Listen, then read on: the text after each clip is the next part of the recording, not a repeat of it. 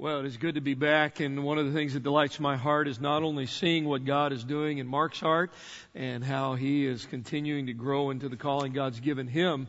And I have to tell you, there's not a pastor in America, even the world, that I love as much as I love Mark. My family could tell you that, our board, our staff, and have been here this weekend was such a privilege.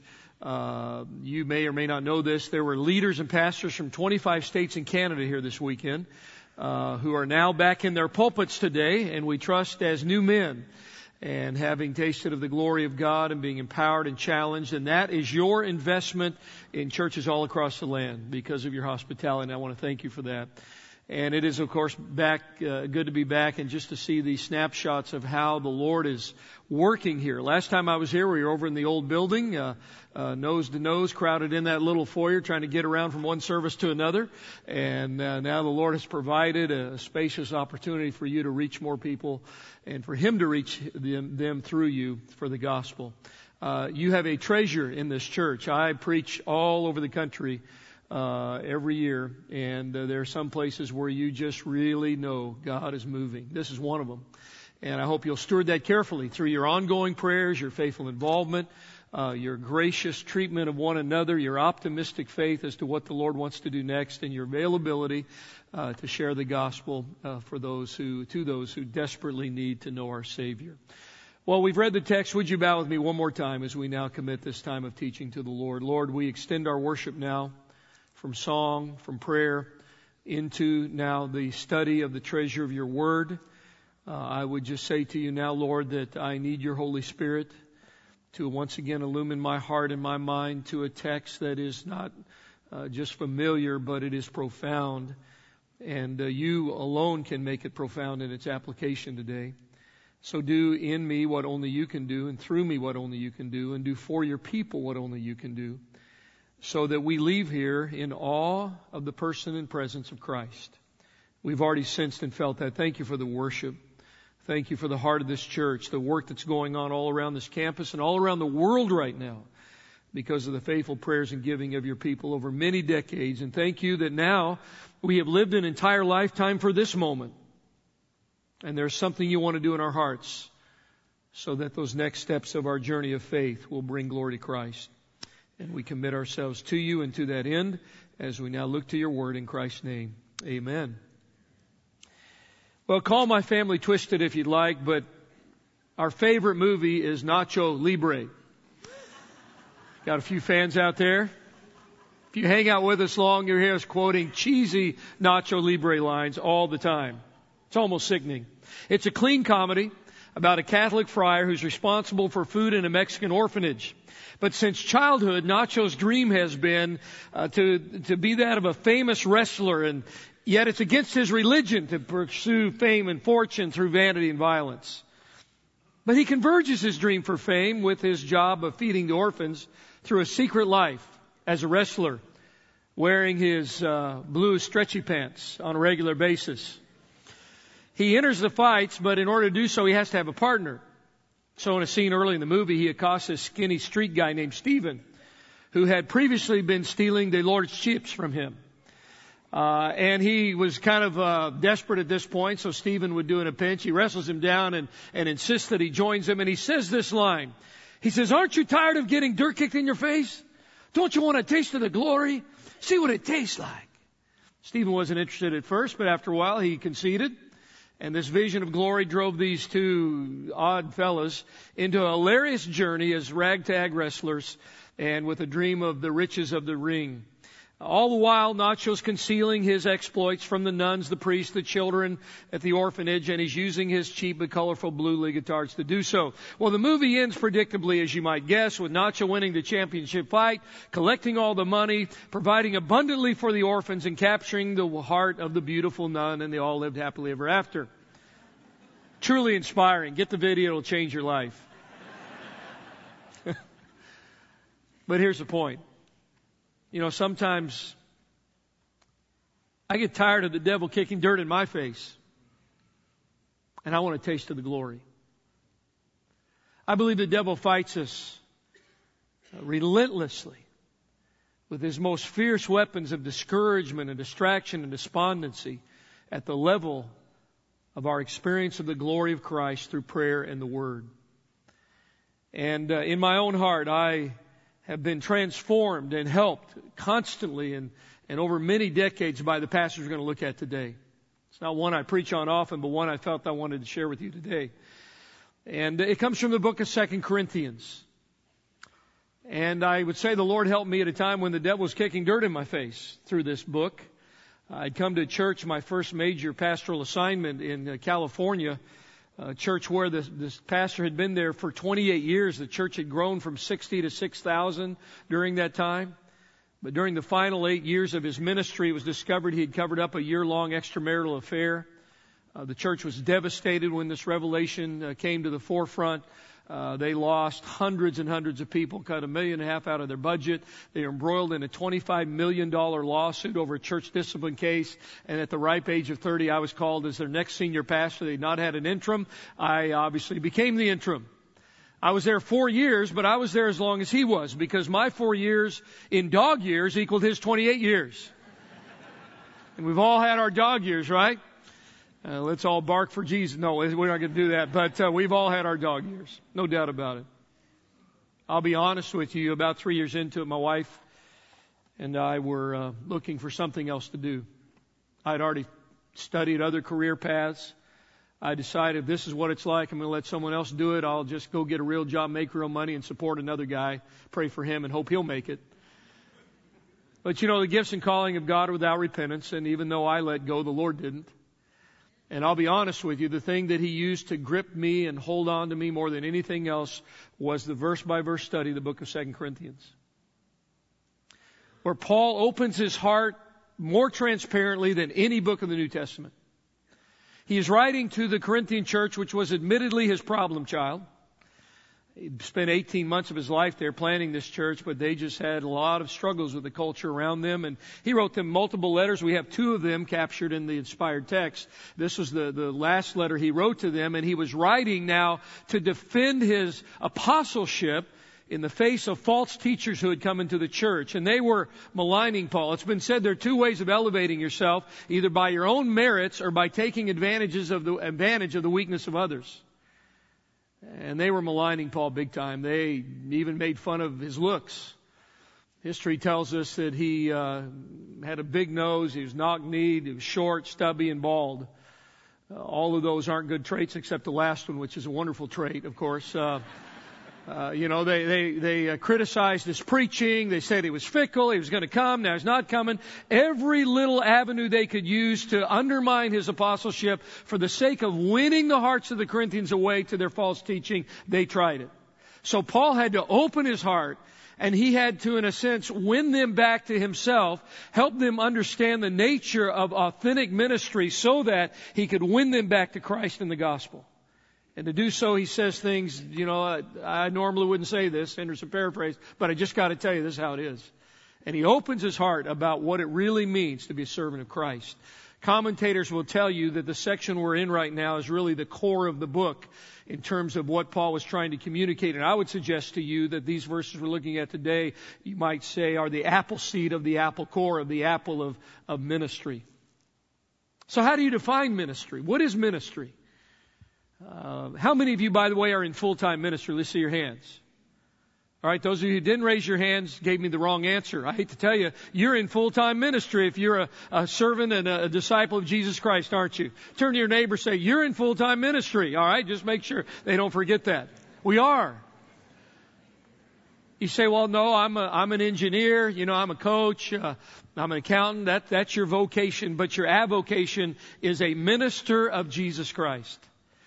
So now that we're all in ministry, that was easy. Now that we're all in ministry, the question is, what is ministry? What is it? Well, we'd say, the ministry is what I did last hour. I changed diapers in the nursery. That's my gig every Sunday. Or I helped hand out, do we have bulletins here? Oh, you do? I just didn't get one. I got to read that. I helped hand out bulletins when people came in, or I'm helping run the tech behind the scenes every other week, whatever it is. Or I'm trying to figure out my gifts so I can make a difference here. And by the way, those are all good things. But I would suggest to you that Paul gives us in this text a transcendent understanding of what ministry is that is so powerful. He can say about it, we do not lose heart. And I got to tell you, when I was 33 years old, the same year Jesus was crucified, as a pastor, I thought I was having my own. And it was this definition of ministry that riveted my heart and helped me understand the connection that it has to prayer and the Word and what it means to serve Christ honorably. So I hope it will be of help to you. Now, again, in the immediate context, Paul has been telling the story of Moses' experience of the glory of God. Going back to Exodus, you know it. He went up to the mount to receive revelation of truth from God, to be in the presence of God. He came down from that mount and he was radiant. I call him glowing Moses, such that he had to wear a veil. The glory was so powerful, and of course it was fading, so another reason for his veil. And Paul reminds these readers about this, but basically he says, again, Henderson paraphrase, Moses had nothing on us. Because that was the old covenant. It was about Moses. Now we're in the new covenant, and it involves every one of us. That was about truth written on tablets of stone. Now that truth by the Holy Spirit has been written on our hearts. That was about law, and this is about the glory of Christ. And as he makes this contrast, he just pulls us all in, and he says, this is the heart of what it means to be a minister of Jesus for all of us who have been called. This new covenant, by the Spirit, written on hearts, never fading, always transforming. And let me just give you this little nugget. If I could define ministry, beyond just the activities of preaching or serving or administrating, whatever it is you do and I do, it really is this. It is experiencing and expressing the glory of Jesus Christ by the Holy Spirit as ministers of the new covenant. Experiencing and expressing the glory of Jesus Christ. And Eric and the team has already kind of activated our thinking about this idea of glory. But that's what it is. It's not trying harder for Jesus. It's not trying to make things happen for the kingdom of God. It's not just being disciplined and faithful to show up and do my part. It's simply experiencing the glory of Jesus on a regular basis and then allowing the overflow of the fruit of His life and His glory to transform this society.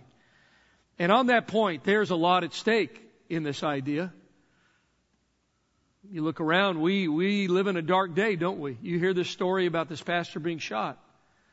And that story and stories like it are being replicated all across our country, all across our world. You see the moral decay. You hear stories of families falling apart. And you say, Pastor Henderson, man, we got a darkness problem out there. But let me just say, we don't really have a darkness problem. We have a light problem. Because light always penetrates darkness. And I say to people all the time, kind of funny, but I say, the problem out there isn't Osama, Obama, or your mama, right? Now you can blame anybody you want for the ills of society, but it's not the terrorists, and it's not the politicians, and it's not your sweet mama who dropped you on the head when you were a kid, and I'm sorry about that, but it's not any of that. It is the fact that we are not experiencing and expressing the glory of Jesus Christ as we ought. Because light will penetrate darkness. And so this just isn't about, spicing up your devotional life, although we hope this will help. But this is really about the essence of what it means when we get together, what it means when I get up every day and I think about being a Christ follower. Because I believe Paul, in a horrendous moment in his life, was able to understand and then communicate to us the essence of what it means to be ministers of the gospel. Now, we've had some definitions of glory on the screen, meditated on them. We're going to talk about that word a bit. I want to just share my definition of it with you in just a minute. But I remember when I was in college, and you're going to see it. We're going to leave it there for a minute. You can start writing it down. When I was in college, our spiritual cheerleader in our chapel services, actually at Liberty University years ago, would stand up every Monday, Wednesday, Friday, pound his chest at the beginning of chapel and say, well, glory. Now, I was a college student. I didn't know what that meant. That's some old-fashioned word, and he's all excited about it, and God bless him. In fact, we'd make fun of him in the dorms. Well, glory, you know. We didn't know what that was. But now it captivates my heart. And really, the two-sided coin, very practically, of this, it is the magnification of the person of Christ among His people. We've been doing that this morning, right? We've been singing Hosanna and holy and exalting His name and recognizing His greatness and His majesty in our midst and in our hearts. But it is also the manifestation of the presence of Christ among His people. And that really is what ministry is. We magnify Him in the greatness of who He is, and He manifests His life and His power in us and through us, and that's how the world becomes transformed. So as it relates to prayer, I want us to talk about this idea. Because to be honest, a lot of us, myself included, find it very easy just to serve up leftovers in our prayer life. Just to do what we've always done. You know, I got my list and I got my problems and bang, bang, bang, here you go, Lord, fix it all and I'll call you later if I hit a crisis, right?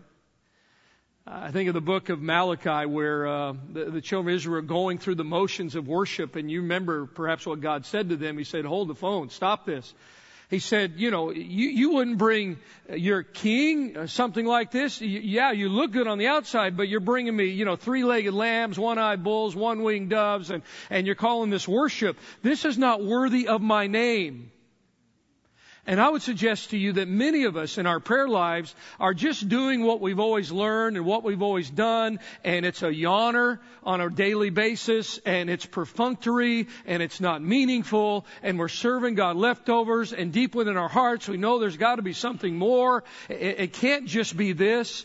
And I believe what Paul is unpacking for us here can enliven and transform our prayer lives and can help us become those agents of transformation in this world. And so let's look at it. Number one, of 5 keys, really, what I want you to see of the glory of God in prayer and how the Lord wants to work in our hearts to help us experience the core of what ministry is. Number one, this idea is collective and individual. Paul begins verse 18, where we're really going to focus now, and we all, or as they say down south, and all y'all, right? That means, first of all, every one of us, not just Moses, as we already said, every one of us has access into this glory. Mark has no special privilege. He's not glory level A and you're glory level C. No, we all have equal access. The ground is level at the foot of the cross, right? We all, through the work of Jesus Christ, friends, this is the good news of the gospel.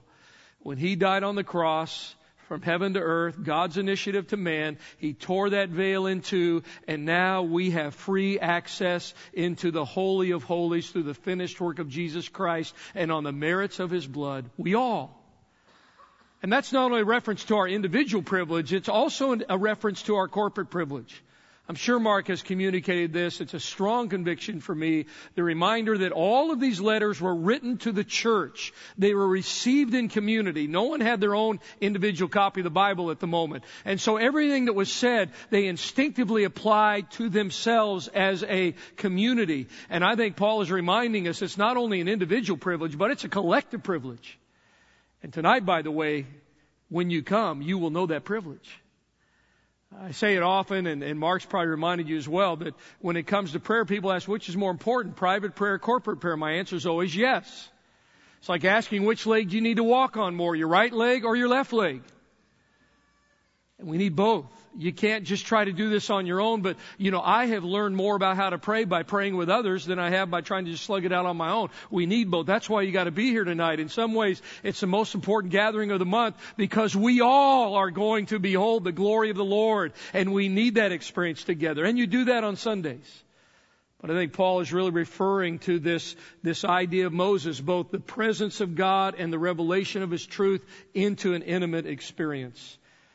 And that is the second thought, intimate. It is intimate. Notice what he says, with unveiled face, beholding the glory of the Lord. Now again, this idea of glory is the idea of God's face and His presence. This is not just coming to God with again, a list of everything I want Him to fix for my convenience and comfort. This is coming to God for who He is. You've been taught this here at this church, I know. It's the difference between coming into prayer, just seeking God's hand versus His face. And I say it often is, if all you ever do is seek His hand, you may miss His face. But if you come to seek His face, He will be glad to open His hand. His hand is mighty and powerful in the hearts of those who seek Him. And this is really about the idea, Paul saying, we are beholding His glory. We are pursuing His presence. We are enjoying His intimacy. Some of your versions say, as in a mirror. Maybe you've noticed that. And again, that reference from that particular manuscript is really the idea of Paul saying, as best as we can this side of heaven, as clear as it can get this side of glory. In a sense, the old covenant was a foretaste of this glory. This glory is a foretaste of the next glory. But as in a mirror, my wife has one of those 8 times mirrors. Any of you ladies have one of those things? You look nice. Good job. Yeah, it worked for you. It makes her beautiful. Well, it doesn't make her beautiful. She uses it to make herself beautiful every day. I walk by that thing every once in a while, and you talk about depressing, man. I mean, my nose looks like the craters of the moon. I'm thinking, how did that happen, right? The only good news is there's a little peach fuzz up top, and I say, be blessed and multiply there, brothers. Do what you got to do and keep on going. But Paul says, as in a mirror. It was just polished metal back then. But again, Paul is saying, as best as we can see this side of eternity, we are enjoying that intimacy with Christ. And that's what God wants us to understand about this idea of ministry. Thirdly, it's transforming. He says we are being transformed.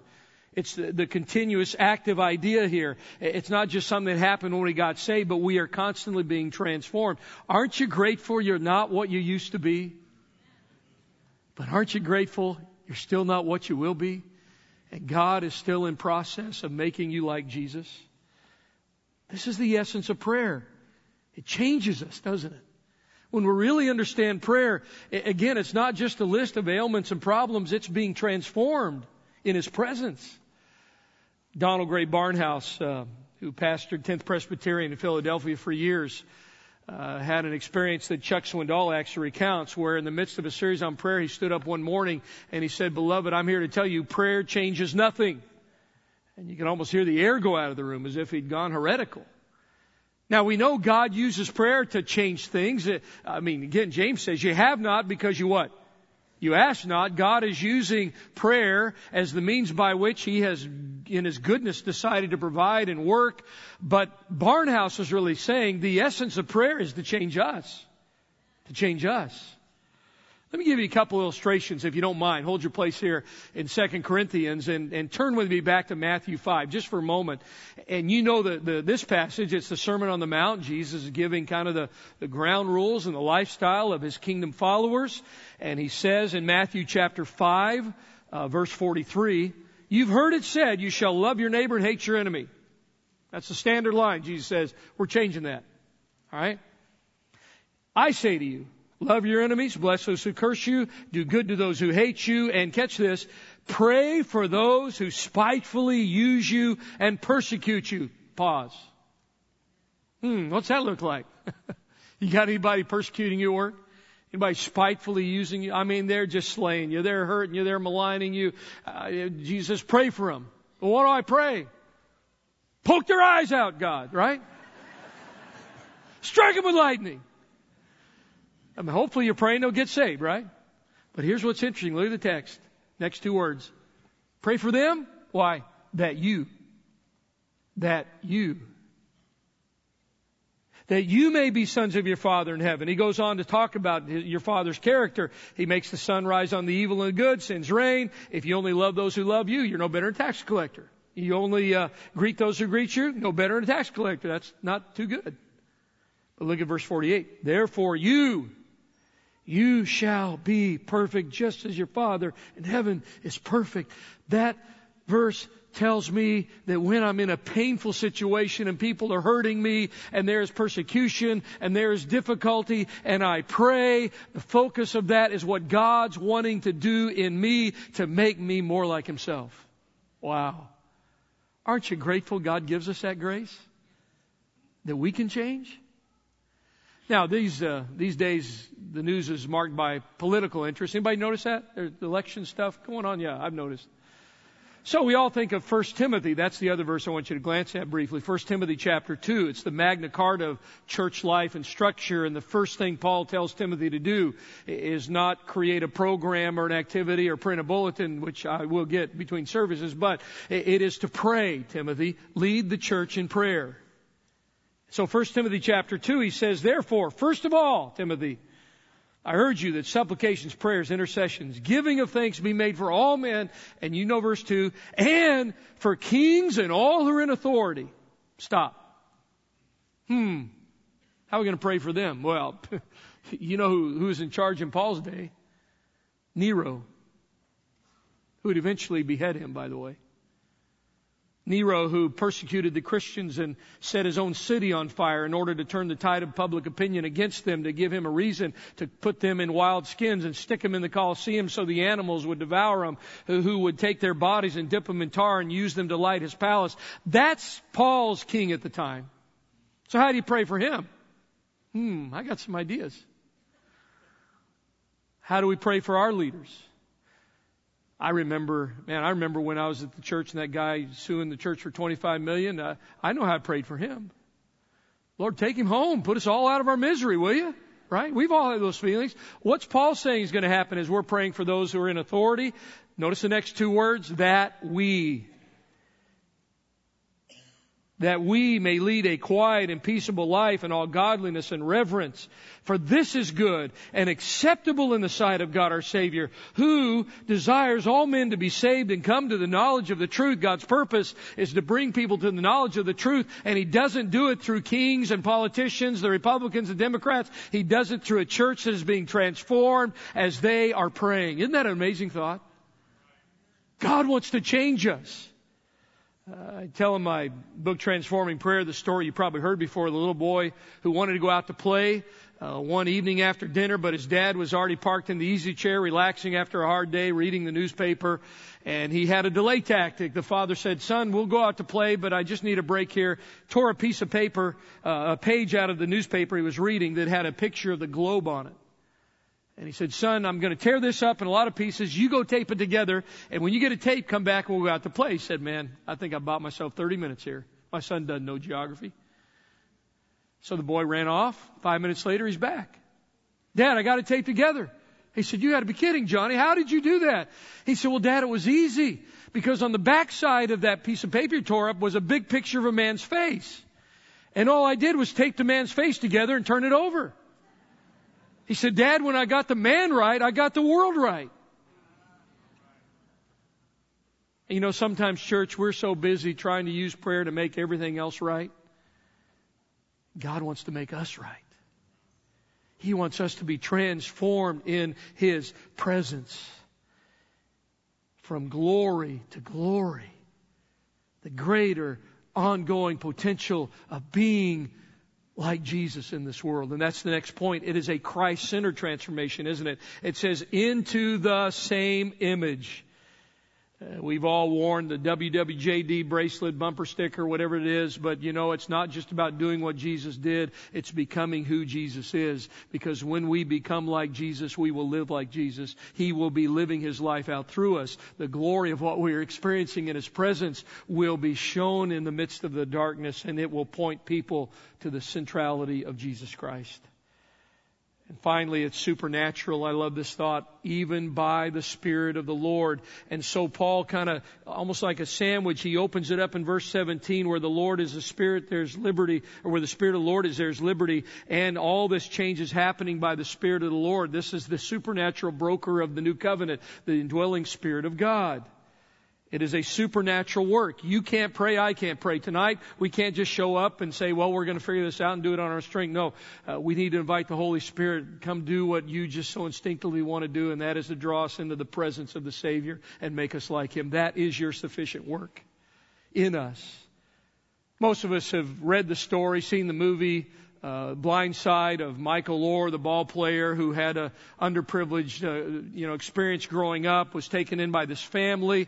They wanted to help him get his grades up so he could play ball. And so what did they do? They hired a full-time, tutor, right? Miss Sue. And she spent extraordinary amounts of time helping Michael. He eventually, as you know, went on to play college ball, plays for the Ravens today. That's the power of a tutor. Now here's the deal, and you know this. When it comes to prayer, we have a 24/7 tutor. And He doesn't stop in and visit us every once in a while. He is within us. And He is the Spirit of prayer. And Paul reminds us in Romans chapter 8 that He is the one teaching us to pray, sometimes in ways that we cannot even cognitively understand or express, but He's doing it to bring us into the will of God and conform us to the image of Jesus Christ. Isn't that a wonderful thought? He wants us to know Him more than we want to, and He's given us all the means by which to do it as we receive the revelation of Him in His Word and as His Spirit brings us into life-changing experiences of His presence. I recently reread the book Man's Search for Meaning by Viktor Frankl. Not a Christian book. He's a Jewish psychiatrist who gives the account of his years and months in the concentration camps of Nazi Germany. Horrific stories. And he basically says, they took everything from me. My family, my home, my career, my identity, my friends, my health, my dignity. But there's one thing they could not take from me, and that was the ability and power to choose how I'm going to respond in any given situation. And if a Jewish psychiatrist could discover that idea, we certainly have it, because where the Spirit of the Lord is, there is freedom. It doesn't matter what we're going through, what we're facing. In fact, if you go later into chapter 4, Paul's talking about all the stuff he's going through.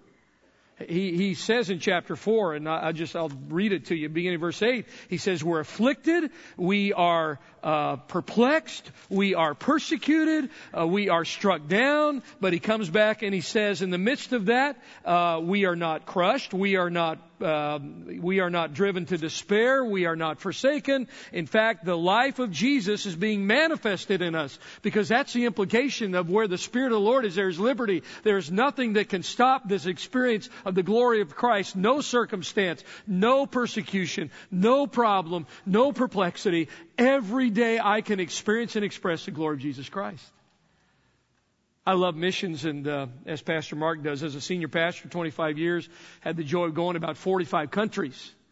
Now, some of those were airports, but I count them, you know. I was in Frankfurt Airport, that's Germany, pretty much, you know. So, but just an amazing opportunity. And so I've kind of carried that on. And in recent days, we've connected into China, where the greatest spiritual revival in the world is taking place right now. Thousands of churches being planted every day right under the nose of the oppressive communist government, through these house churches. And I'm so reminded that even there in this nation, you cannot stop the freedom of the Holy Spirit and what people have access to, no matter what context they're in, and that is the glory of Jesus Christ. That is our freedom, friends. And it is a supernatural work into which God wants us to step. So let me conclude with 5 points. That's hard to believe. So I've already written down 5 points. Well, we're going to multiply it real quickly. You don't even have to write these down. I just want to inspire you as we wrap up. So when we get a taste of the glory, when we pray in a new way, when we understand the heart of what it means to minister, oh yes, today I'm still going to show up and I'm going to, do the crafts with the third graders. And this week I'm still going to volunteer to help on campus here, and I'm going to get involved in my high school ministry again, but that's not what it's all about. It's about just experiencing and expressing the glory of Jesus Christ underneath all that as the essence of ministry. What happens? Well, 5 things. They all rhyme because I went to seminary and I got that brain damage thing, you know? But first of all, God is glorified. Say that with me. God is glorified, because the ultimate purpose of this experience is not only experiencing His glory, but extolling His glory. That's why at the end of that model prayer, Matthew gives us that grand finale. For thine is the what? The kingdom and the power and the glory forever. That's the purpose of prayer. When my book Transforming Prayer came out, we had a bunch of different interviews, and had one with a lady in Portland over the phone, and I don't think she'd been tasting the glory that day. She wasn't in a very good mood. And toward the end of the interview, she asked a question, which I think she probably posed as a trick question of sorts. Had a little bit of an edge in her voice. She said, well, Pastor Henderson, what is the purpose of prayer then?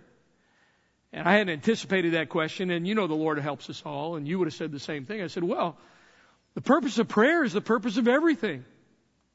And you've been taught, well, you know this. It is the glory of God, isn't it? And I remember reading recently that the only thing that motivates God is His own glory. And it made me ask, what motivates me when I pray? Is it just a mechanism to avoid pain? Is it just a way to have a kind of a therapeutic download? Again, prayer is such a privilege and a joy, but it ultimately has to be about His glory, doesn't it? About His glory. When we pray this way, God is glorified in our lives and in our midst in ways that are extraordinary. Secondly, I am sanctified. God is glorified and I am sanctified. We've already seen it. I'm made like Jesus. And He is manifesting His life through me. So I'm set apart to God. I'm made more like Christ. God is glorified. I am sanctified. Some of you are already trying to guess the next word. I know your ways, all right? Thirdly, we are edified. The church is built up. And as Paul gets into chapter 4, that's what he says. Seeing we've been mercied like this? Aren't you glad you haven't received what you deserve, by the way? I am. Paul couldn't get over it. And this extravagant mercy. This is the ministry. Seeing, therefore, we have this ministry, we do not lose heart. We are constantly strengthened. We are useful to the Lord. We are profitable to His kingdom. We are strong in the power of His might. We are built up. But fourthly, not only is God glorified, I'm sanctified, we're edified, but the world is mystified. They are mystified. They can't get it. And that's really what Paul, just in summary fashion, unpacks in these next verses in chapter 4. He says, we're not playing fast and loose with the Word of God, but by the listen to this, by the manifestation of truth, we are commending ourselves to every man's conscience in the sight of God. Did you catch that? That's the ministry. I show up at work, they don't get it. Something's going on in that dude's cubicle. He's not living like the rest of us. He's not falling apart in the midst of these problems. He's not losing his temper with the boss. Something's inside him and about him that we don't get. That's good. Because their conscience is being affected by this manifestation of the truth of the glory of Christ. And he goes on to say, we don't preach ourselves, but Christ is Lord. And I love this as he gets into verse 6. If you see it there, he said, and God who said, this is pretty authoritative, by the way, let light shine out of darkness. Did that work when he said that? Yeah. That God has now given us the light, has spoken in our hearts, moved in our hearts, given us the light of the knowledge of the glory of God in the face of Jesus Christ. Verse 7, therefore, what does he tell us? We have this treasure now in jars of clay to show that the excellence of the power, it's not of us, but it's of God.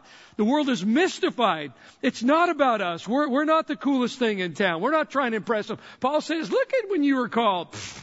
That's not exactly how he said it, but what were you? He says, we're jars of clay. Two kinds of jars back in the day. You remember this perhaps. The nice jars for your jewelry and your goodies, kind of like the jewelry box of our day. And then the common jars, useful for two things.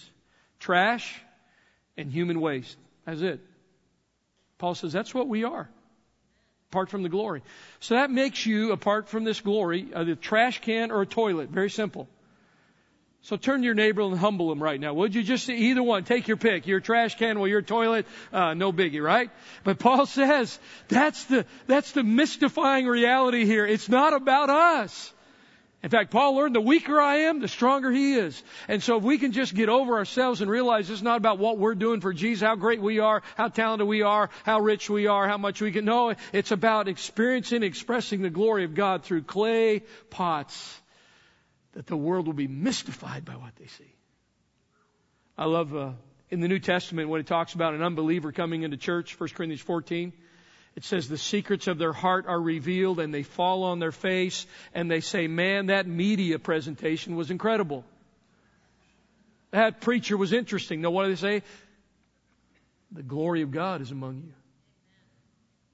They open their hearts, say, God is truly among you. Friends, this is what is at stake. And you have a beautiful building, great facilities, marvelous programs, tremendous staff. But what you want people walking out of here saying is that Jesus is there. And that becomes pervasive when Jesus is here and we are experiencing His glory and manifesting that glory to the world. And finally, not only is God glorified, I'm sanctified, we're edified, the world is mystified, but the enemy is notified. Amen? We are doing a spiritual battle with spiritual power using supernatural weapons. And folks, it is a fight and it is a battle. Jim Cymbala says the devil is not terribly frightened by our human efforts and credentials, but he knows his kingdom will be damaged when we begin to lift our hearts to God. And I love the way another writer says it, and with this I close. He says the one concern of the devil is to keep Christians from praying. Now, we're not talking about, again, just the pop call to God and the grocery list, but more than that, to keep us from really experiencing what Paul's talking about here. The devil will fight you, by the way, at this point. And when you begin to pray, you do pick a fight with the devil at a whole new level. But I'm in. How about you? Right? Because we are called to be praying menaces to the devil. Turn to your neighbor, say, be a praying menace. Amen. That's what it's all about. Here's what the writer says. The devil fears nothing from prayerless studies, prayerless work, prayerless religion. He laughs at our toil, mocks at our wisdom, but he trembles when we pray. Isn't that what you want in your life, your family, your home, this church? That God will be glorified, I will be sanctified, we will be edified, that truly the world will be mystified and the end will be notified as we all with unveiled face are beholding the glory of the Lord, are being transformed to glory, even into that same image by the Spirit of the Lord.